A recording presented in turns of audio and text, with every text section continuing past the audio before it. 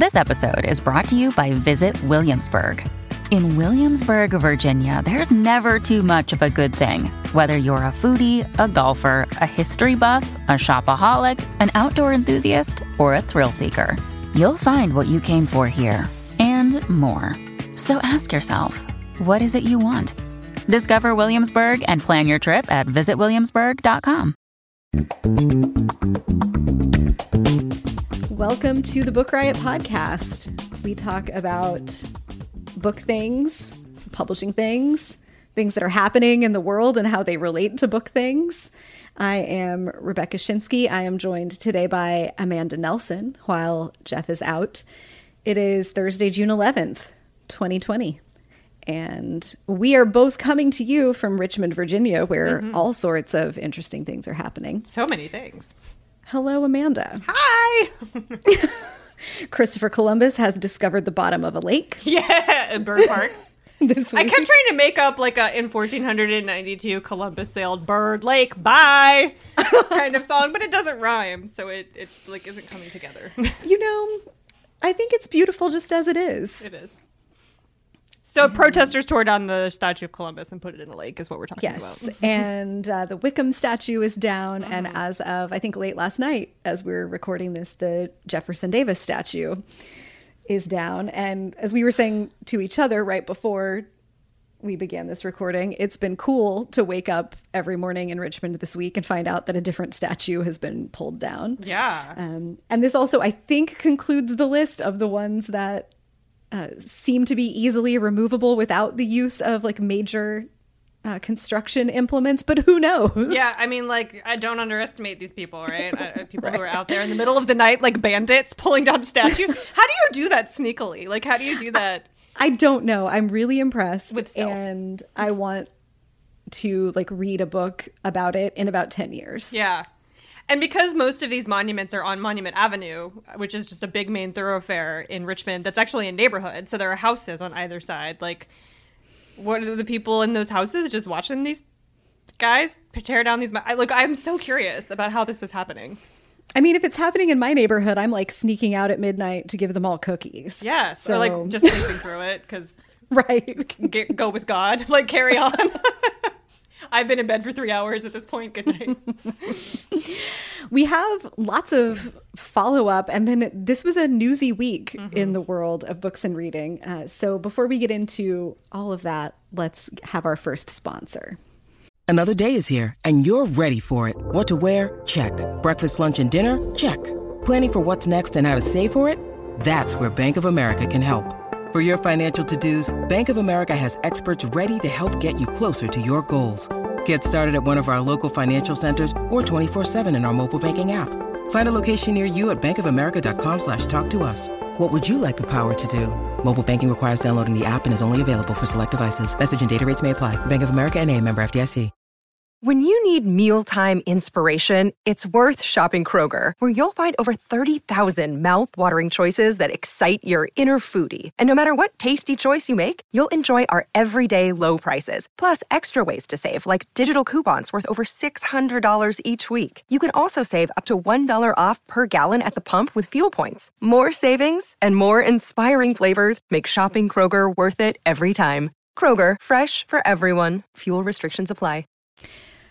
All right. So listener feedback. The first bit was a question from a listener wondering about some of the I guess, finer details of things that Jeff and I have been talking about here for a while about how the cost of publishing being located in New York City is tied to the lack of diversity in publishing, in that publishers are located in these very high cost areas that are difficult for folks to afford to live on the kind of salaries that publishing is willing to pay people, especially at entry level, that make it really hard if you don't have like generational wealth and parents that can pay your bills, for folks to take, for people to take those positions. And as we know, people in this country who are likely to have that kind of family financial support are most likely to be white.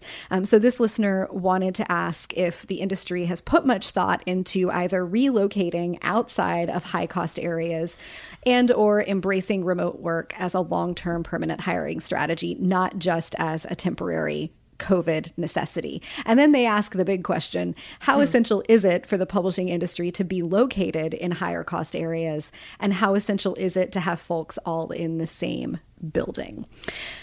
It's not. It's not.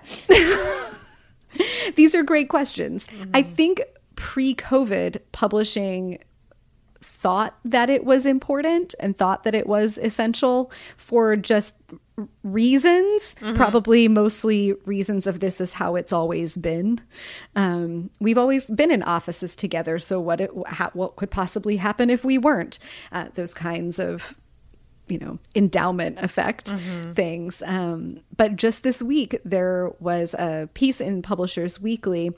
They conducted a survey of the New York-based publishers about what reopening plans may look like post-COVID or during COVID. I don't even know what we're calling this time period now. But pretend post-COVID. Yeah, right. This weird interim moment where people are starting to re-enter the world in some capacity. None of the major publishers who participated said that they expect to be bringing any staff back in any meaningful way before September. For the most part, they see the week of Labor Day as a target, but they also acknowledge that the date may not be realistic. Several said they see it as a limited reopening. The survey was sent to all of the big five publishers, plus Kensington, Norton, Scholastic, and Workman. Oh, and Abrams and Houghton Mifflin Harcourt. And of course, there are like way too many uncertainties for anybody to make final plans, but there was consensus around this idea that it's going to be quite a while before publishers will fully reopen. That'll be conditional also on what's going on with New York City's mass transit, how comfortable workers are using mass transit. Several publishers said they plan to stagger work hours, which is something that has been recommended by New York City in order to ease overcrowding. Many of them are talking about phased approaches to reopening their offices. And they did, this is the, I think, really interesting part, universally acknowledge that the adaptation to work from home has been smoother and easier than anticipated. Yeah. Which I don't know what was happening in companies outside of the publishing industry, but I remember back in March when this was, really ramping up, that we were sort of talking about like waiting to see what publishers were going to do. And gosh, it seems weird that they haven't closed their offices in New York yet. And I was hearing that it was because they were conducting like work from home tests. And I think some of that was about tech systems, like could their systems support everybody like being remote in some capacity? But I think a lot of it also was like, what's going to happen if we can't put our eyeballs on people while they're working? Turns out, as most industries are finding, it's totally possible. It's fine.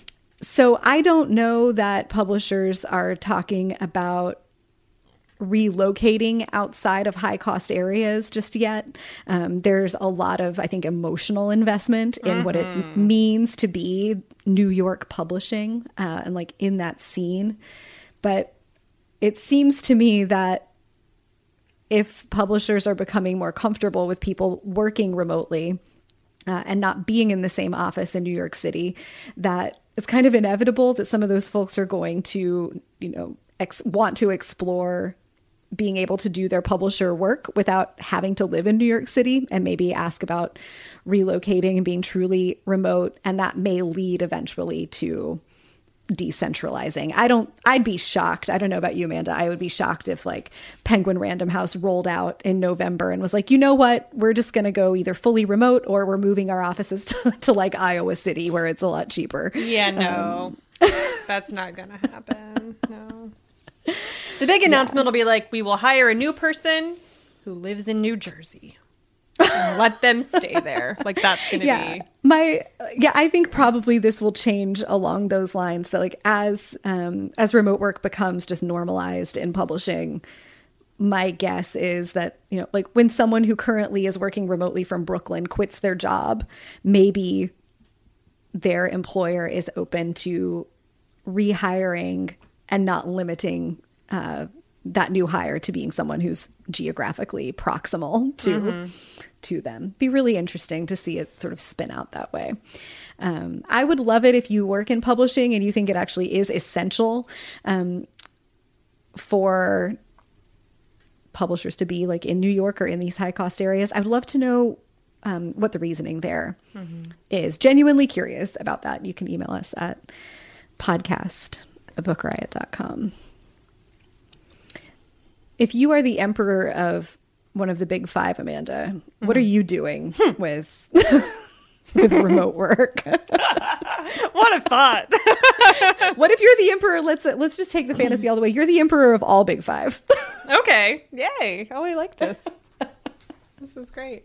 You're all fighting. No, I'm just kidding. I think that I would dismantle the New York publishing scene because I don't like it. I don't like it for all the reasons y'all have already talked about on, you know, over 10 years or so. You know, it's exclusive in a negative way. It's the cost is part of the reason why books are so expensive. Like those costs are built in. The cost of keeping all those people in their freaking Flatiron building is why your hardcover is $29.95. You know what I'm saying? And so, it's bad for everyone. It's bad for the publishers. It's bad for readers. It's bad for writers who feel like they have to live in New York in order to make it. It's bad for everyone. So, but with that, you know, these are multi-million-dollar corporations owned by multi-billion-dollar corporations. So right. Change is necessarily slow.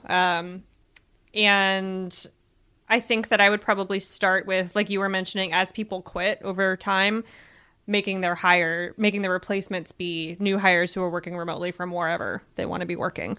And just see what happened. Eventually, you won't have enough employees in an office in New York to require you to rent out the Flatiron building, and then you can go from there. So with the caveat and like the understanding that changing Penguin Random House is not going to happen overnight, even with a global health crisis, I think it's kind of... It's a sunk cost fallacy. They're operating from an emotional sunk cost fallacy that we have always been here. It's some of that publishing awe of, you know, AWE of like, but New York, you know, and we want to continue to feel like we're special in that way. And dismantling that a little bit will require admitting that it was never really that special. Like we didn't really have to do this. We were excluding people so that we could feel better about ourselves. Which nobody likes to admit. So, you know, grace to publishing Random House or whatever, but also it's silly that they're still there. Those are my opinions. All right. Well, before we continue, I love your opinions. Let's have another sponsor. Okay, so on last week's show, Jeff and I spent some time answering a question from a listener, Kenneth, who's about to graduate from high school and is considering a couple avenues of what he might major in and what kind of work he wants to do, and was expressing some concerns about would working in books in some capacity negatively impact his relationship to books or his experience of books. And we weighed in. We asked for you all as listeners if you had any advice for him, and one of you did write in to say that they also spent some time midway through undergrad realizing that they wanted a career in books, but didn't quite know what to do about that. And this person eventually became an academic collections librarian. Ooh. And wrote in to share their experience. She says that, you know, I don't know why Kenneth lost interest in librarianship. He mentioned in his email that he had thought about it, but was kind of redirecting, but wanted to highlight that there are also so many kinds of librarians, not just public librarians or school librarians. There are academic librarians and law librarians and hospital librarians, and they didn't know about any of these until they went to library school.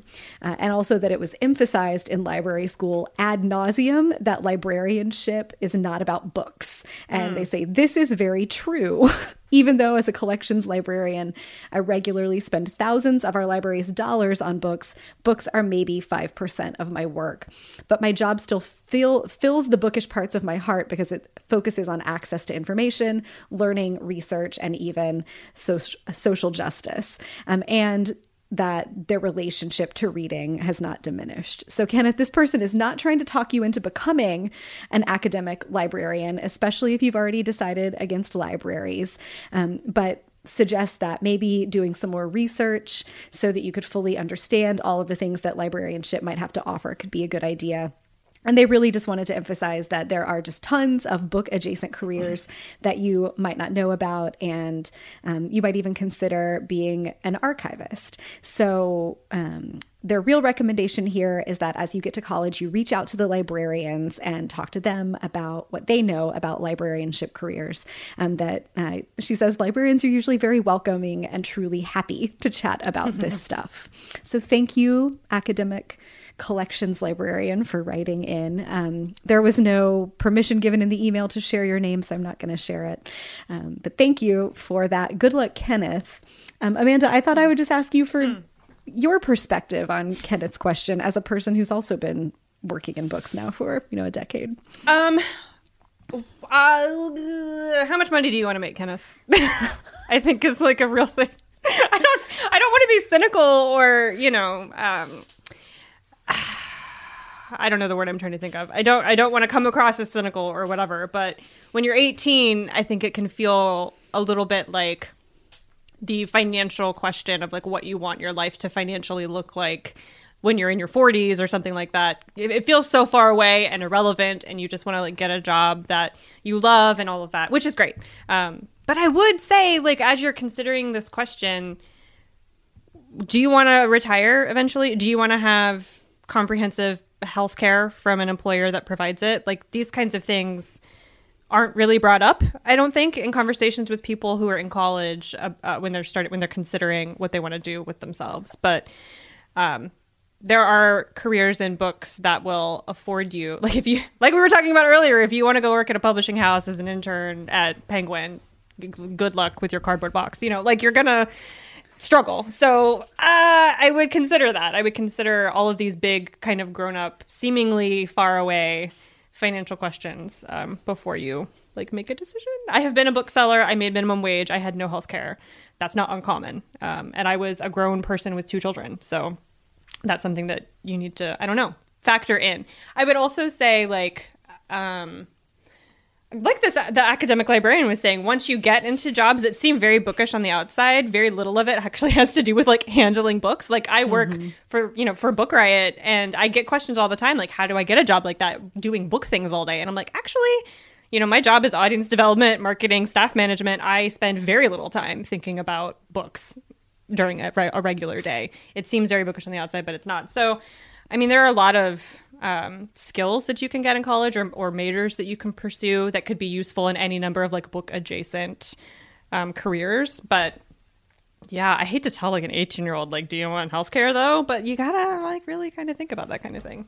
I don't know. That's my mom hat. My mom hat is think about your medical insurance. Beautiful practical advice that I should not be surprised to hear. If my kid were 18 and we're like, hey mom, should I go be, a bookseller at a bookstore or work at Barnes & Noble or something? I'd be like, live your life. Also get a second job where you have healthcare. So that's what I would tell my own child. Mom mode activated. Mm-hmm. All right, let's hit another sponsor here before we get into the news of the week. All right. Well, this week began 4 days ago, but it feels like it's been 17 years long.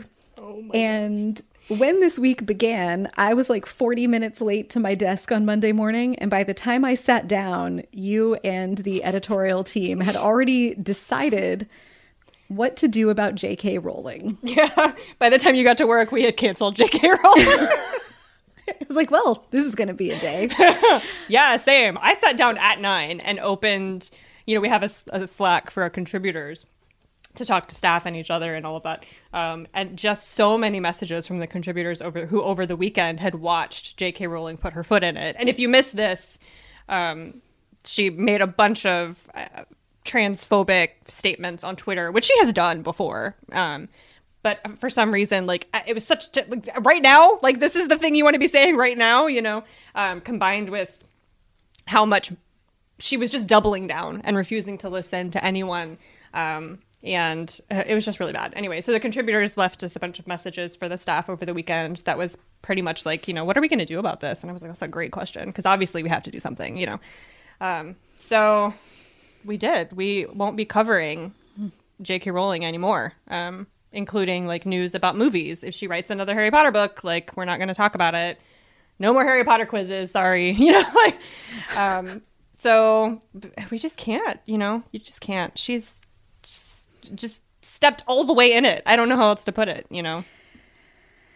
Yeah, it's probably overdue. I think totally. we've been, we have been talking and thinking about this, and the tension that it has existed there in the past was like, yes, J.K. Rowling is making it clear that she has abhorrent views about things, but these books mean so much to people. Harry Potter means so much to people, and Harry Potter content is a not small, or has been a not small, like, cornerstone of bookish internet content. Like, we could do, you know, a Harry Potter post every single day and like not run out of ideas or people who would be willing to click on them. And up until now, and that's, I think, been true for most bookish publications.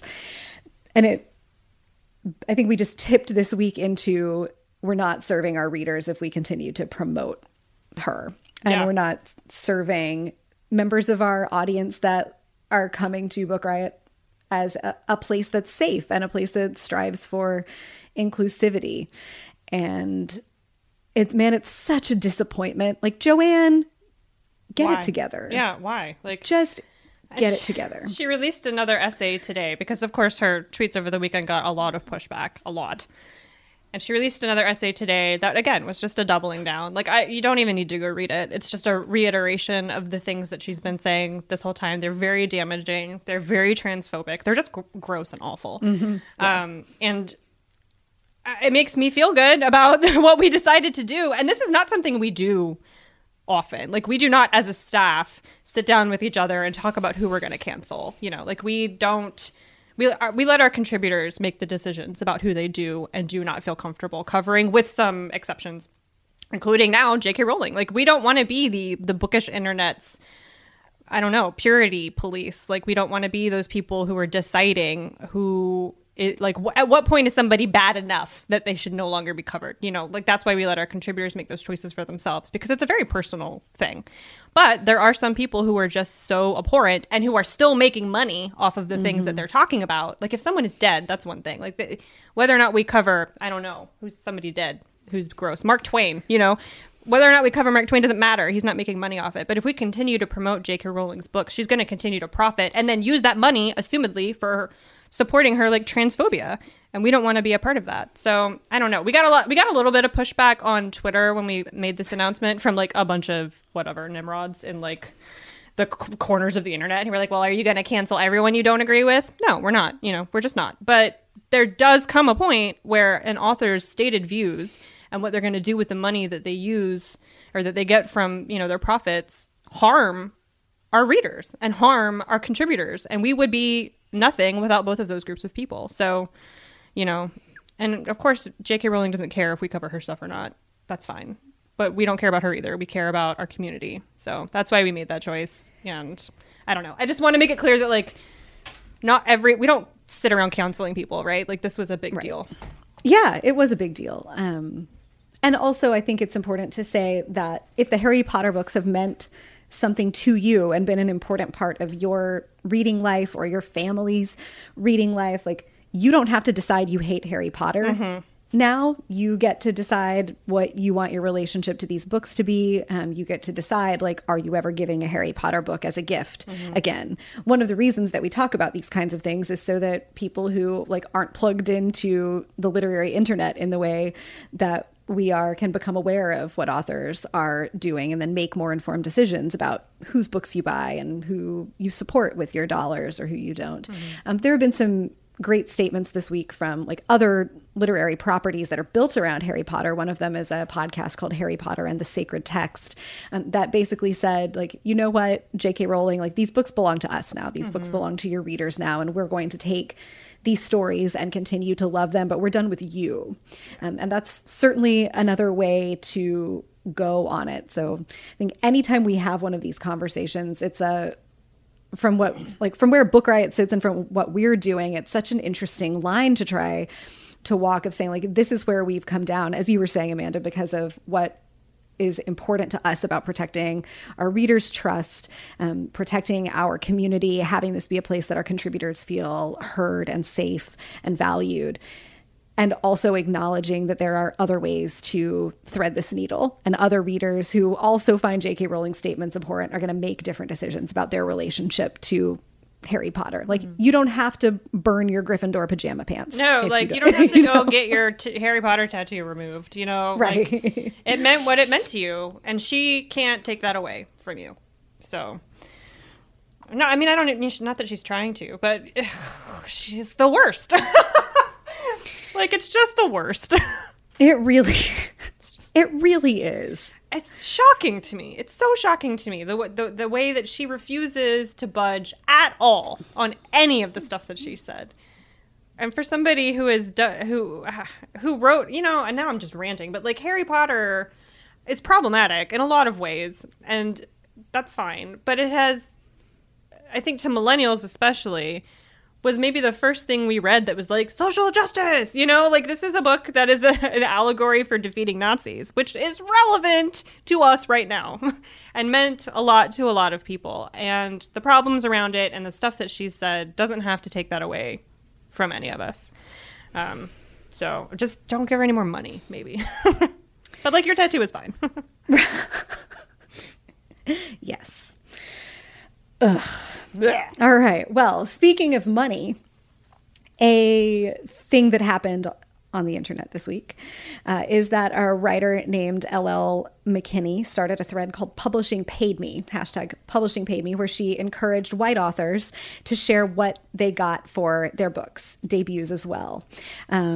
Which folks had told her that they would be up for it, and they were indeed up for it in a big moment of transparency. Just like in culture in general, talking about how much money you make is not something that people do often or are comfortable with. In publishing, writers kind of whisper about their advances to each other. You might hear some broad strokes about what kinds of advances are reasonable to expect or are common if you go to writers' conferences, or you see the announcements of 7-figure advances a couple of times a year in Publishers Weekly and who those are going to. But it's just not talked about. And as publishing is facing its own reckoning, I think, in the way that many industries right now, just the world in general, or the US especially in general, are being called into a bigger and deeper and more transparent conversation about issues of race and racism and systemic inequality. This thread revealed all kinds of those. Mm-hmm. The Jesmyn Ward one was the most shocking to me. Yeah. The Jesmyn Ward, for Salvage the Bones, she got $20,000, which won a National Book Award. And then for her next book, which I think was Sing Unburied Sing, she had to change publishers before she would find someone to give her 6 figures. She's a National Book Award winner. What? I can't wrap my head around that. That $20,000 for Salvage the Bones, which that's high for debut literary fiction, $20,000. But then, she went on to win the National Book Award and had to fight to get $100,000 for her next book. That's really astonishing. Bonus points, or just deep, I guess not even bonus points, my deep thanks to her for talking about that. And in a moment of, I think, real solidarity, very highly paid white writers turned out to share their advances, acknowledging that publishing houses have this policy of not commenting on advances. Sometimes it's considered part of an NDA not to talk about how much money you were paid. And folks like John Scalzi were you know what, there's no risk to me because I'm a rich white man. of talking about this. And the comparison between him and N.K. Jemisin, I think, is a really astonishing one here too, that most recently he signed a deal that was $3.4 million for 13 books. N.K. Jemisin, who is the first writer to win the Hugo for all 3 books in a trilogy, was paid $25,000 for each of the books in that. I just can't. I feel like this is on us a little bit. Like, this is such a tangly knot. What authors get for advances is such a tangly knot of expectations, because they're paying somebody an amount based on how many books they think they're going to sell once the book is published, right? And the assumption that if we buy this book by this Black author, it's not going to have as wide an audience as if we bought a book by a white author. Therefore, they get a smaller advance because we're not going to sell as many copies, is not wrong historically, because we as readers don't like to read books by Black people. You can look at the New York Times bestseller list, except for this week, which is all Black authors, which is awesome. And it's very racist. Book Riot's been on this horse since day one. For 8 years, we've been talking about how people need to diversify their reading. We need to send messages to publishers that even people who are people are willing to read outside of their community or outside of their bias. Readers want diverse stories, but we have to order the books and buy the books and pay the money for the books so that publishers will get the message and start giving bigger advances. So, not to excuse publishing at all, it's crap. It's complete garbage that N.K. Jemisin only got $75,000 for this amazing series. Yeah, it is. It is right. It takes multiple pieces of a system to make a system, and how readers spend their money and how an unconscious bias and racism show up in publishing is super valid. I think this is it really rests in publishing, though, because a book advance is a self-fulfilling prophecy. Yeah, true. A book advance isn't just how many copies of this book we think people will buy. It's how many copies of this book we're committed to trying to sell. And marketing budgets. Exactly. Yeah. So I always go back to how Hachette had published an ebook about the making of a bestseller about the Chad Harbach baseball novel The Art of Fielding. Yeah. That's what it was called, right? They paid it, I don't remember, $1 million, maybe a couple $1 million advance for this debut literary novel about baseball.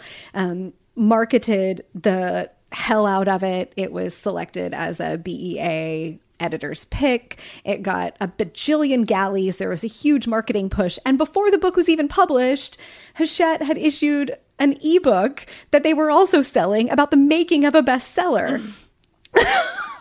This is the most hashtag because publishing story. Baseball.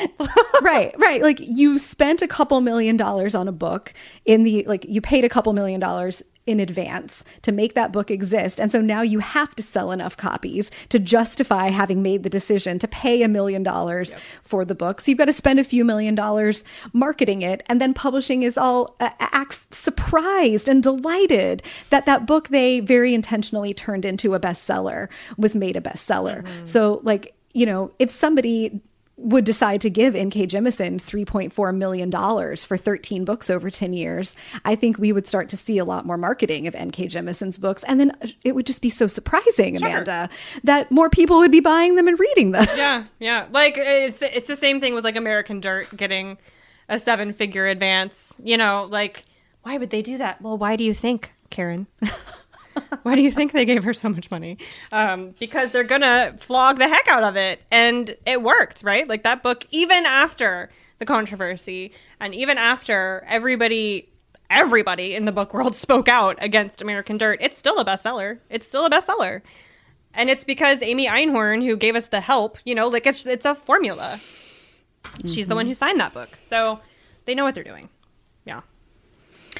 Yeah, so you can search the hashtag Publishing Paid Me on Twitter. We'll have a link to the original thread in the show notes. And there were some pieces about it this week in the New York Times, as well as in Publishers Weekly.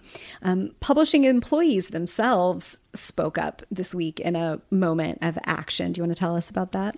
Okay, it's not a walkout because nobody's at work. It's like a walk away. Yeah. So like on Monday, it was about 1,100 people who worked in publishing across all the big five houses. Took like a day of action, I think is what they were calling it, where like they would put up an away message on their email, talking about how their employer has been complicit in upholding systems of racism in publishing, and that they weren't going to be answering emails that day. And like there was a lot of different moving parts because some people are still quarantined and not going into the office. So like what protest looks like right now is eternally fascinating. Anyway, so that happened, and like they responded. The publishers responded, which I didn't know. I didn't know if they were going to get any answer.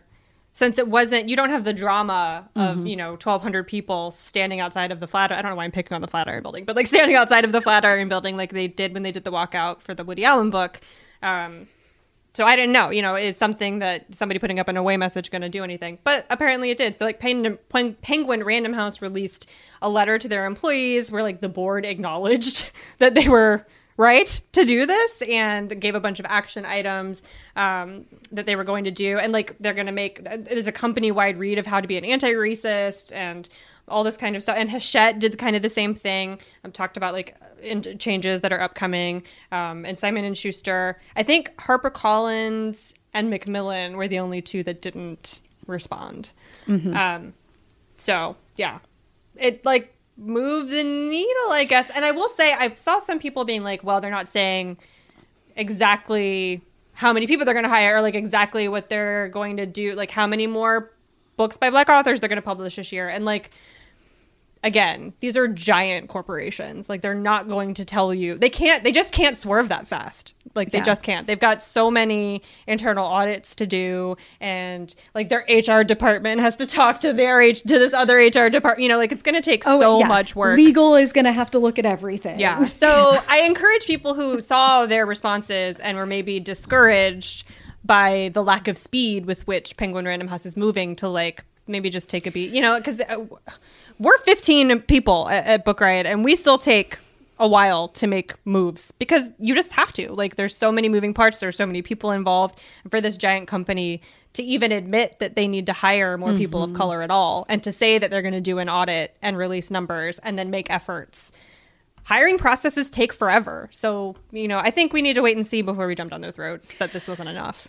Yeah, and I think we would both agree that like some skepticism here or suspicion is totally justified and comes from a very earned place, because it's not the first time that publishers have made statements about recognizing a lack of diversity, recognizing that they need to do better.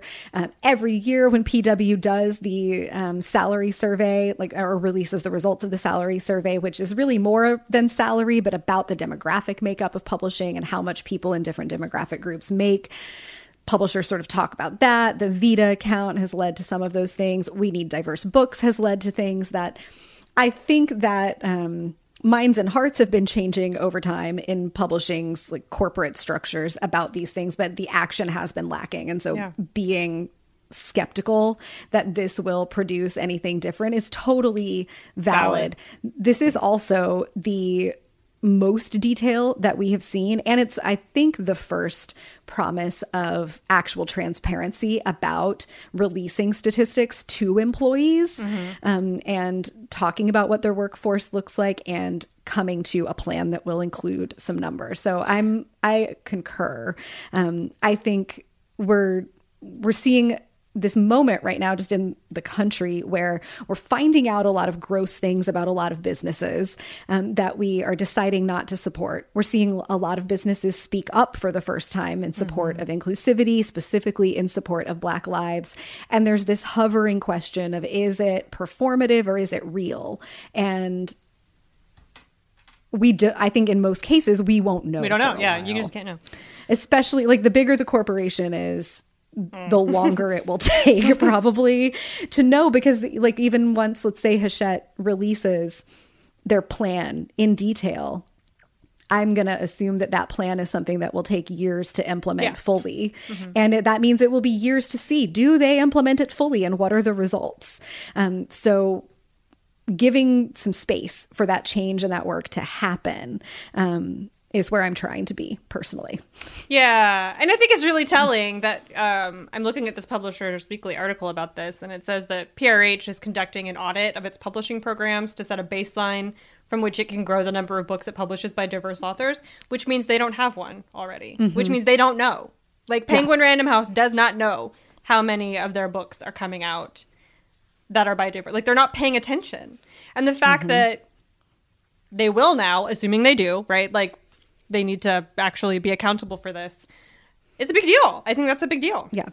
And I keep thinking about like how long it takes to get somebody promoted, you know, and how I can't decide, you know, if they come back in a year and have hired X number of Black and brown people to work at Penguin Random House, but have not promoted anyone into management positions. Is in a year, is that too long? Is 2 years too long? Like, I don't know. Like, it makes me feel weird. It makes me feel weird. It's like obviously and that, because this is a thing that we've talked about before, like hiring Black and brown people is not good enough. You need to have Black and brown people in positions of power in companies. But if you're promoting from inside and you are a racist company that has just started hiring Black people, how long are people expected to wait before you start promoting them? No idea. Yeah, I mean, it took decades, and it's still in process for women to start cracking into like the upper levels of corporate life. And we should not be sitting in the year 2020 talking about the beginning of a movement to progress Black people into higher levels of corporate life, but that is where we are. Apparently. And it will take a while. Like that, this is one of those things that does have to come from the top down. Like top executives retire or leave, and people of color get promoted into those positions, or into positions that line them up for those positions. And that sort of gradual shifting up needs to happen, along with more baseline hiring of people of color, into entry level, so that they're in the pipeline and eligible for promotions, so that when there's a spot that opens, you have someone who's not a white person who can be a candidate for that position. And this is uncomfortable to talk about, and I think very difficult to have nuanced conversations around, especially older people who are not like on the internet learning the language, and experiencing the movement as something that they can see and participate in some way, and not just something that's like on the news. And that's their work to do, and to have to learn about it and read the books and talk to people and like take whatever trainings they need to take. I will be very interested in what learning, I don't know that we'll ever know, but like I would love to know what the like learning is that's going to be happening at the top corporate levels of these publishing houses, so that people aren't just like, yes, we're hiring more people of color because that's the thing that we need to do, but how do then you create a workplace that is a safe space for these people of color that you're hiring, for them to build careers in a place that they feel respected and valued and can do good work. I think what I want is for these publishers, the 3 of the big 5 who responded, I want there to be scheduled accountability. Like I want in a year, on June 11th, 2021, I want an article in Publishers Weekly from these 3 publishers about what they've done. Like, that's what I want. Because you can't, like you were saying, you can't just say, oh yeah, we'll be better. Ooh, and then not deliver and expect to like get off the hook now. Maybe you could have, like, people will forget, 6 months ago. But this is different. Like, this time is different. And I want them to do it. Like, I need you to actually do the thing. So, yeah. I want them to tell on themselves a little bit. Yeah. And to the folks behind the Day of Solidarity and everybody in publishing who participated, may your efforts continue to succeed. All right. Well, just into the land of, ending with a story that's the kind of thing we would talk about just as cool book-related tech, but we're specifically talking about it this week because of COVID. Students in which school district? I just saw it. It's in Virginia, Montgomery County. Yeah. I don't know where that is. It's I guess near Christiansburg, Virginia. So not super close to us, but like nothing in Virginia is terribly far away. Are going to have their summer reading books delivered to them from the library by drones. That's cool. The future is now. Yeah. There's a drone delivery service called Wing. It's owned by Google's parent company, Alphabet. And Kelly Pasek, she's a middle school librarian in Christiansburg, was one of the very first customers of it last year after seeing how quickly her household goods and meals were delivered by drone, because now we are in the season finale or the series finale of Parks and Recreation. She petitioned the company to take on library books too, and the people at Wing said yes, and the first books fly out this week. I love it. Love to see it. Love to see it. And there's a little picture here of her packing the, I guess, drone delivery boxes with the books. And they have little handles at the top that I want to see this in action. If you are listening to this and you happen to have a kid who's getting their library books delivered by drone, please take a video. It beat Amazon Prime's Air to the public testing milestone. Interesting. All right. It delivers packages of up to 3 pounds. So you couldn't get maybe not your whole holds list delivered by drone, but 1 or 2, a couple paperbacks. Yeah. This is cool. It's exciting. Yeah. And Ms. Pasek is doing a lot of the work herself. She's receiving students' book orders via a Google form, and then she seeks out the books that she needs from any of the district's libraries, packages them up, takes them to Wing's facility, and then the drones do their thing. It's amazing. It's pretty cool. Going to be keeping our eye on Wing, I guess. Now I'm going to find out, are they delivering near me? Can I get something? Mm-hmm. What do I need? I feel like my dog would try to take it out of the sky. Oh my gosh. Jasper would just be like, what is this? And I'm afraid of it. She would think it was like a squirrel for her to consume. And then she would try to eat it. It's been a week, Amanda. It has. There's still a couple days left. Thank you for joining me this week. Anytime. Listeners, the links to all the shows all the articles that we discussed will be in the show notes, which you can find at bookriot.com/listen. If you have feedback or questions or whatever, you can send those to podcast@bookriot.com, and we will check that regularly as we do. Hope that you all are staying safe out there, and we'll be back next week, maybe with more news of toppled statues. Have a good one. Bye.